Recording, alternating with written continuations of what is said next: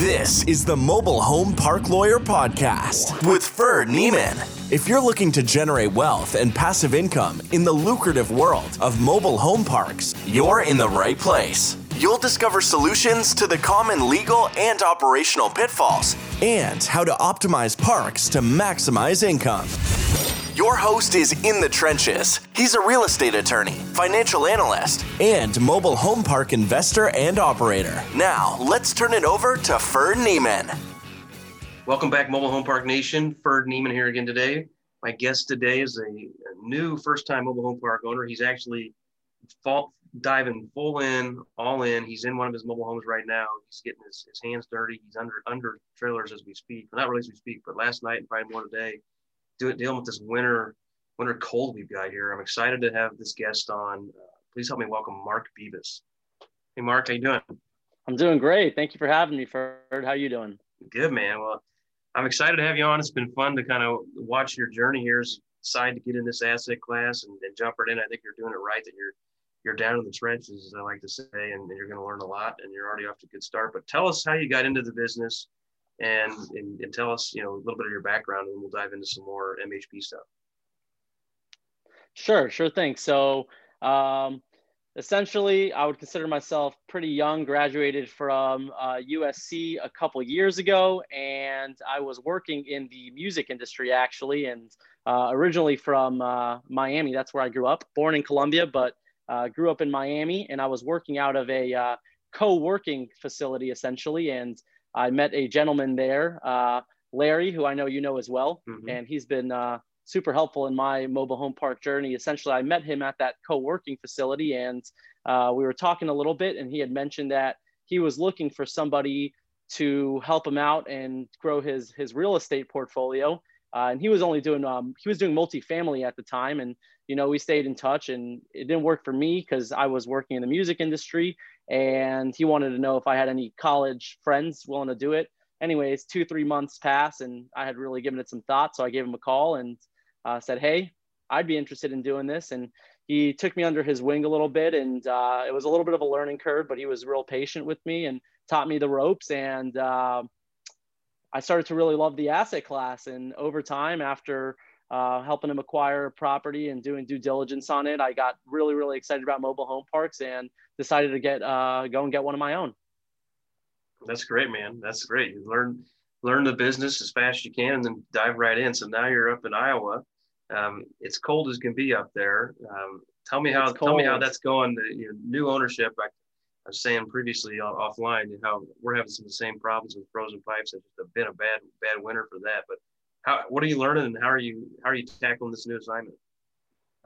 Yeah. So I mean, a lot of what they teach you in terms of due diligence for mobile home parks, I think it goes for a lot of regions where they don't deal with the brutal winters that we're dealing with up here. So a lot of that stuff gets left out. And, I did due diligence in late summer, early fall. By the time it comes to closing, you don't really see all the problems that are going on. And we're facing a brutal winter, something that me as being a Miami boy wouldn't have been very aware of a lot of the stuff that goes on. And I'm learning the hard way on a lot of stuff, but even that stuff is a good lesson for the future. Sure. No, I think definitely the more you can learn, I used to have an internship with the Army JAG Corps, and the guy that trained me said the education from the school of hard knocks. And he's like, it's ideally you pay as low a tuition price as possible. And if you can get away with $2,000 or $3,000 or $4,000 or $5,000 of tuition to learn a big problem and how to solve it, then it's better off. Some people, they don't learn until it's the $100,000 problem or the $1 million problem. So definitely tough. And we're learning stuff all the time here in our company too. So it's part of the business. Now I know you've been chasing a number of deals lately. Tell us how you're finding deals. It's a competitive market. Like you said, you're young, just getting going. How are you building rapport with sellers? How are you meeting sellers that you can compete in a crowded marketplace? Sure. So I'm doing a combination of direct mail, cold calling, and ringless voicemail. Actually, ringless voicemail has worked really well for me. So what I'll do is I'll send out a handwritten letter that obviously I'm not writing myself. And I'll follow that up with a ringless voicemail about 2 weeks later And are you familiar with how ringless voicemail works? Yeah, I get them all. I get them all the time. They're annoying, but it works for you great. I get them from my church. They send all these updates every day of the weather. I'm like, I blocked it, but then I still get the voicemail. So it's yeah, exactly. So I mean, it'll essentially just deliver a voicemail into somebody's phone. So on your iPhone, you're turning your phone on and you see that you have a missed call, even though the call never came in. Listen to the voicemail. So I'll send something that essentially says something along the lines like, "Hey, this is Mark Bibas. Not sure if you received my handwritten letter that I sent you a week or two ago. I'm really interested in buying your park. Please give me a call if you have any interest in selling." And that one mail sometimes doesn't work, but the mail coupled with the ringless voicemail, I'll get calls back. And I'm doing a lot of that. And then I've got a priority list on parks I like, and I'm just cold calling them. And it seems to be working. I like ringless voicemail because I'm sure, like yourself, I hate cold calling. I don't know if you do any of your cold calling, have people do it for. I'm assuming you have people do it for you, but nobody likes a cold call. So ringless voicemail has been working well for me. That's great. Yeah, I don't do cold calls much anymore, but I've done a ton of them in the past. And I used to do back in the day. I did like 100 in a row. Just like I'm not. It's brutal. It's like, man, I just hate doing 100 in a row. But I'm sure there are people doing 1,000 in a row. But it is a numbers game there. But I think you're doing that. I think that's pretty wise. You're doing a combination of strategies. We do some similar follow up type stuff that works. I think the handwritten letters make a difference. They take more time. You can't send 30,000 of them as easily, especially like I do it on my own. I write it myself. Oh, wow. My handwriting on my stationery, and put a personal note in there and stuff, as opposed to the pre-printed one. But I don't send very many. I send them I can't, right? I send them targeted. If I do 5 a day, that, you do it every day, at some point that you really send them 50 parks you want, it does, you pepper people with, personal touch. Problem is my handwriting is horrible. So every once in a while I get a call like, "Are you calling for this? This park was demolished 3 years ago." I was like, "Oh, sorry." But anyway, well, that's great. Tell us what else you're excited about the business. What you're learning so far. Yeah, I mean, so I'm really excited about the asset class, but right now the way I'm looking at it is I've certainly made a lot of mistakes in my due diligence that I'm coming to learn right now, being a first-time park owner. But I'm really trying to embrace the whole mindset of you either win or you learn. There's not really any losing, and I think that comes true for first-time park owners. I know me and a community of a bunch of others. We pay a good amount of money for mentorship or tools. Everybody's going to this Frank and Dave mobile home boot camp. And so at the point where you're spending a ton of money to learn about this, yeah, maybe you get your underwriting off by 1,000 or a few $1,000 on some stuff, but being actually out in the field and learning it for the first time is a ton of valuable knowledge. So I'm trying to stay positive about everything, and I'm just super excited to be learning. If you want me to get into some of the lessons learned, I'm more than happy to get into those specifics. Yeah, please do. Yeah, absolutely. So, I mean, first things first, if you're going to be buying in a cold weather place like Iowa or anywhere else where it's super cold, I think it's really important to actually get down underneath the home and, open up that skirting, pull it back and inspect the belly. Because I think a lot of people don't really check the belly, and the belly is what really insulates these homes. If the belly's shot, your insulation is going to be shot. And then they tell you, check to make sure the heat tape is there. Well, there was heat tape on every single one of my homes. Where I went wrong was I didn't put the back of my hand to the heat tape to see if the heat tape's actually working. In addition, I think it's really important to factor the total cost that the tenant is paying. So you could always look at rents and say, okay, these guys are paying $500 a month for rent and a 2-bedroom apartment is $1,000. I could bump it up. But if you've got an old home that isn't insulated, it's important to consider how much they're paying in energy. So ask them when you're doing due diligence, hey, how much is your Mid-American energy bill costing you? Because a regular home might only be paying $80 a month to run their furnace, but because these homes are poorly insulated, they could be paying $180, $200, in some cases $300. So your whole plan to go in there and jack the rents is not reasonable when their total costs, which you're not seeing, you're only seeing the rent payments, you're not taking into account the total costs. You can't go in there and start boosting their costs, because at that point, it makes more sense for them to just go to a single family home. That's a great point. I think that was missed all the time. And I've learned that from my tenants, not even by myself. I learned it. I bought a single family house, I don't know, 10 or 12 years ago. And the lady who was in there was a Section 8 renter. So she didn't pay any money. So she paid like $30 a month. Section 8 paid the rest. Well, she moved out because it was too expensive. And she's like, moved out of nowhere. And she'd been there for years. And I'm like, what do you mean too expensive? It's $30. And she said, my heat bill is $800 a month. I said, what? I had never inspected the attic. There was no insulation in the attic of that home. So and she was heating her house through her stove, which is also a safety issue. She'd open the stove, and then she moved out because utilities. And then another instance, I had a really nice home to sell, and I had a guy in the park who was ready to buy it cash. And he looked at it and he said, oh, it's an electric furnace, no deal.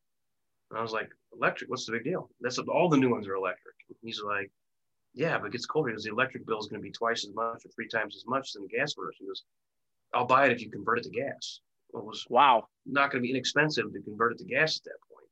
So in colder markets, like you're up in South Dakota, Iowa area, yeah, it probably makes sense to buy some more gas furnace homes, gas heat instead of electric. It's a little more expensive to manufacture, but your residents can better absorb it, better save money in that, which does give you an opportunity later to increase rents more. But also it makes it just more of a certainty of gas is so much cheaper than electricity. And then a third item I learned from a resident was putting I'm forgetting the name of it. I want to call it a heat pump on your water heater, so that you don't have to heat. So it's just cheaper. Basically, it's like $1,000 upgrade. It makes your electric bill cheaper by $100 a month or something. So some guy who was a plumber was moving into a house and said, you need to do this. And I'm like, oh, I didn't know about that. So yeah, I think you're definitely hit the nail on the head that you got to look at the total cost, especially park-owned homes where you got the home rent and the lot rent. And you want to try to reallocate the 2 items. You can only do it to a degree that is reasonable in the marketplace because your residents are going to know. People ask me, what's it cost to heat these? I'm like, I don't know. I've never lived in one. I only have them when they're vacant for a minute. I don't have them in the same heat. So I've asked some of my people who work for me here in the park, say, hey, what is your bill? And I've kind of had a representative sample based on like, this is a single woman who lives in a newer home. This is a family who lives in an older home. And I can then gauge what the actual electric bill is. Yeah, absolutely. That's a great point. And I've come to notice that, the homes that have the newer siding, as opposed to the old homes that are just painted on the old metal or the wood or whatever, homes that have siding, their energy bills are a lot lower. So, starting to learn how to factor that. If the home has siding, then the total cost is going to be a lot lower for the tenant. Sure. And then while we're talking about energy preservation, especially up north, you can get insulated skirting. It's considerably more expensive than standard vinyl skirting. So, it might not make economic sense in the Midwest, but up in the North, it probably does. And some degree it may be necessary to keep the pipes from freezing. We've had more pipes freeze in the last week than we've had in 5 years combined. I mean, it's just been unbelievable. Yep. This cold's been unprecedented. So, I mean, I'm not even sure we made the wrong decision in not getting insulated skirting, but it's definitely an option. And yeah, checking the heat tape is crucial because, we've had it happen too. Heat tape's on, it worked, and we did a test in October, November, it worked. We didn't go back 2 weeks ago and go this week. And we're like, we actually installed that ourselves and it didn't work. Somehow the fuse blew on that outlet and the entire home is frozen up into the water heater, and it's a huge nightmare. It'll replumb the whole house. So yeah, definitely lessons learned. So you're learning them young, but I'm learning them old. It's still the same problem. Yep. It's great, man. What other tips or tricks do you have for us, Mark? So I guess a tip, and you're familiar with my crazy bank financing story, is if you're getting bank financing, make sure you get that bank approval in writing on a bank letterhead from whoever your commercial loans officer is. If they give you their word that, yes, you've got financing or yes, you've got approved, don't take their word for it because crazy stuff does happen. Make sure you get that approval in writing. It could seriously save your entire financing process. Yeah, let me touch on that. That's a good point. If you don't mind telling the rest of that story, it's a good one. I think our listeners would like to hear it.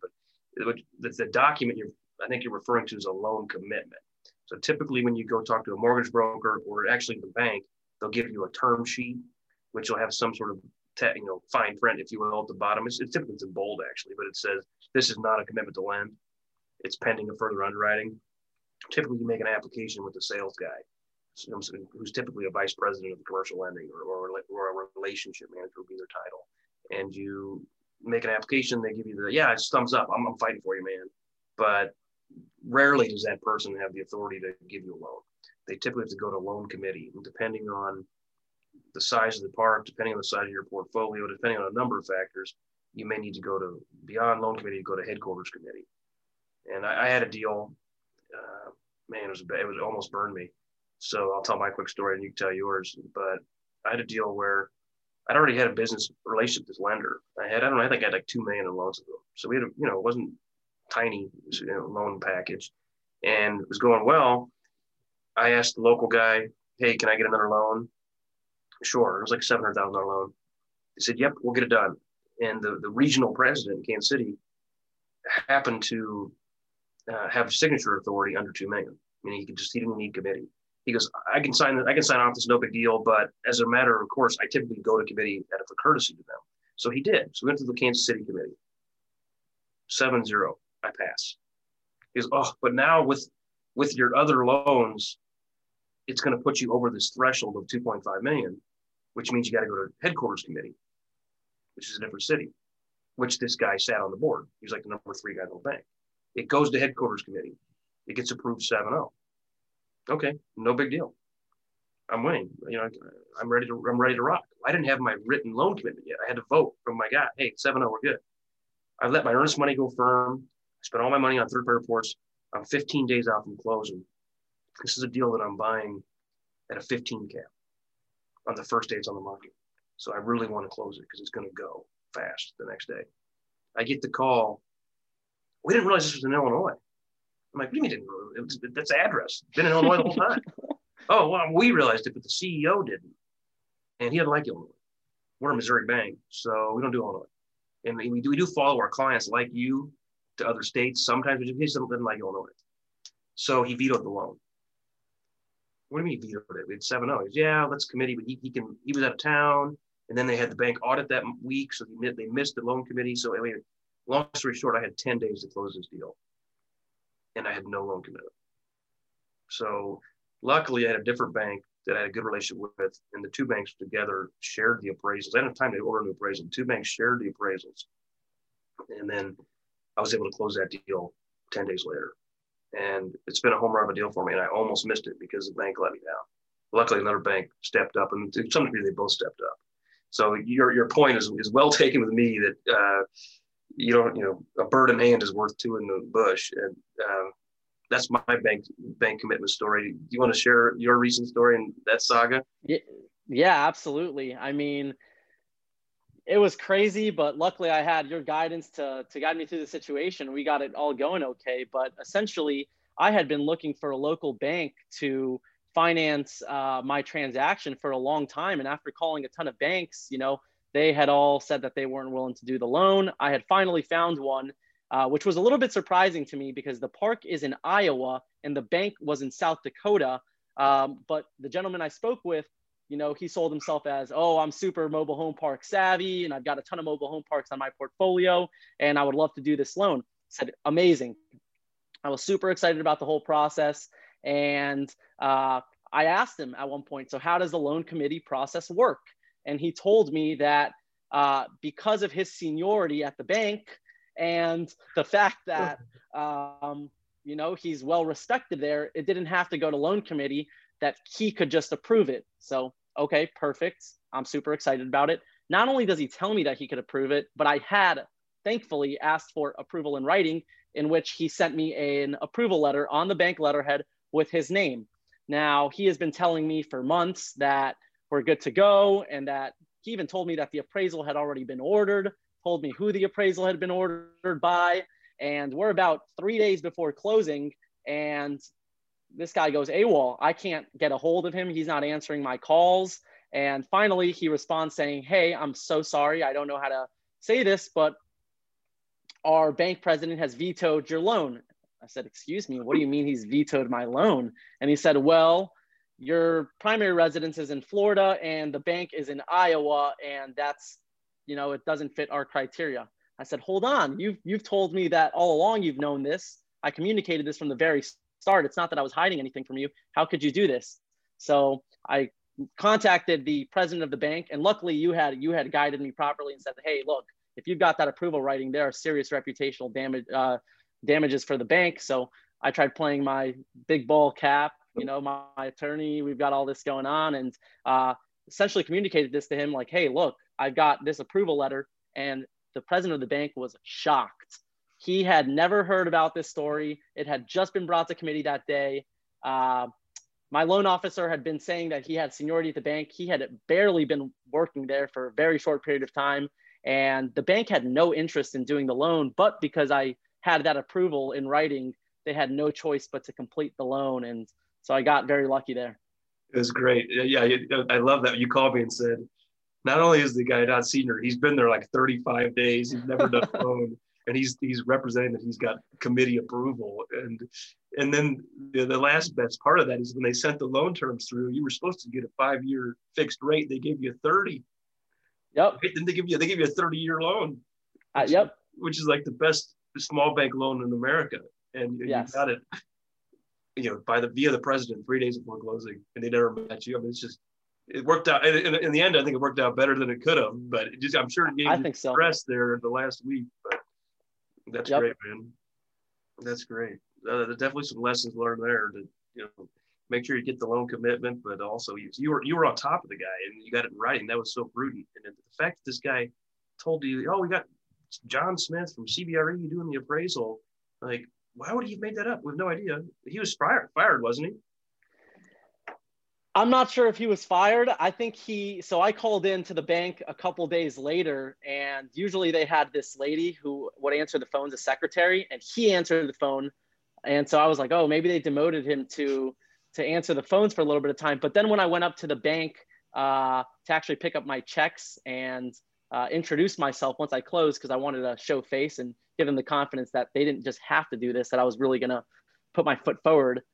It's a very small bank and everybody has their own cubicle. It's about only six people that work there. I looked around and I couldn't find them there. So I have no idea. Wow. That's crazy. That's going to be a great story for years. Yeah. Hopefully the next one's not so stressful, but that's great, Mark. Before we go, any other things you want to share, tips or tricks or anything you want to ask me or discuss? Well, yeah, before we go, I do want to, I kind of want to pat your back a little bit because you helped me out with the back rent contingency, which I would like to tell the story real quick if you don't mind. So sure. I know you had. You can pat my back on my show all you want. Awesome. Yeah. So Ferd had an episode a couple weeks ago about closing contingencies. And one of the things was make sure that you have access to all the back rent that's owed to you. So perfect. Ferd did my closing documents and included a phrase in there that any back rent that's due and is received in the future is completely mine and not the seller's. And we've got some Section 8 tenants in our community, and I come to find out from HUD that one of them was about $2,200 in back rent that they had never paid off. And the day after closing, literally the day after closing, HUD had found out that she had owed $2,200. So they sent a check over to the seller, since he was signed up for ACH payments, of $2,200. And he tried not telling me about it. I got lucky that I found out through HUD, through my conversation. And so I brought it up to him and I said, hey, I heard that you got this check for $2,200. This contingency indicates that is mine. He had no choice. He signed me a check for $2,200. So that's $2,200 that I got for free, thanks to a nice contingency from a well-educated attorney. Hey man, that's great. I've never got that lucky from my own provision. So yeah, the key there is I think it's reasonable for today's the 17th of February. It's reasonable for the seller to get any February rent that has already been allocated to you on the closing statement via prorations. But as far as months that precede February, I think it'd be unreasonable for the seller to go get March, April, May, June, July, all the way through January rent, because frankly, they already had the opportunity to collect it and they didn't. And this, I learned this from doing retail deals, because I didn't want the previous owner, the seller, suing or garnishing my tenant, making their ability to pay me future rent more challenging.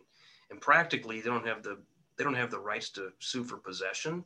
So their only real right as a seller would be to sue for garnishment. And I didn't really want them harassing my tenants. And so I basically would pitch to these guys, look, if you could have collected it, you already would have. It's a bad loss for you. But for me, maybe I collect it because I have now the new muscle of possession. Second, I can forgive it and be a nice guy and get some goodwill. And I often do that. Hey, I'll forgive this rent as long as you start paying me. I don't care about paying the last guy. Or third, I can forgive it and write it off of my taxes. Because when I bought the rights to it as part of the purchase via this closing document, this assignment of leases document, I bought the rights to it. So it's a receivable, which is an asset for me. If I never collect it and I forgive it, my receivable goes to zero, which is a loss. So it doesn't really cost me. It's kind of like depreciation. It's a paper loss that doesn't cost you anything. So it's generally pretty easy to negotiate that against the seller. In your case, it actually just happened to be, $2,000, man. That's great. So thanks for sharing a story with me previously. I appreciate that. And thanks for sharing it with our listeners here, because it's going to give them something to learn from as well. Absolutely. Thank you, Ferd. You got it, man. Mark, thanks. This has been fun. Tell us where people can reach you and how they can reach out to you after this episode.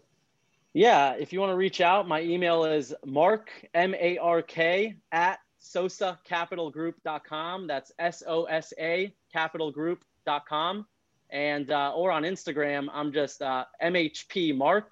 And I'm throwing up pictures of all the rehabs I'm doing, how I'm fixing pipes and whatnot. So if you want to just see real life videos of how I'm tackling things and just kind of learn, they're in my highlights. You're more than welcome to check them out there. All right. Sounds good. Thanks, Mark.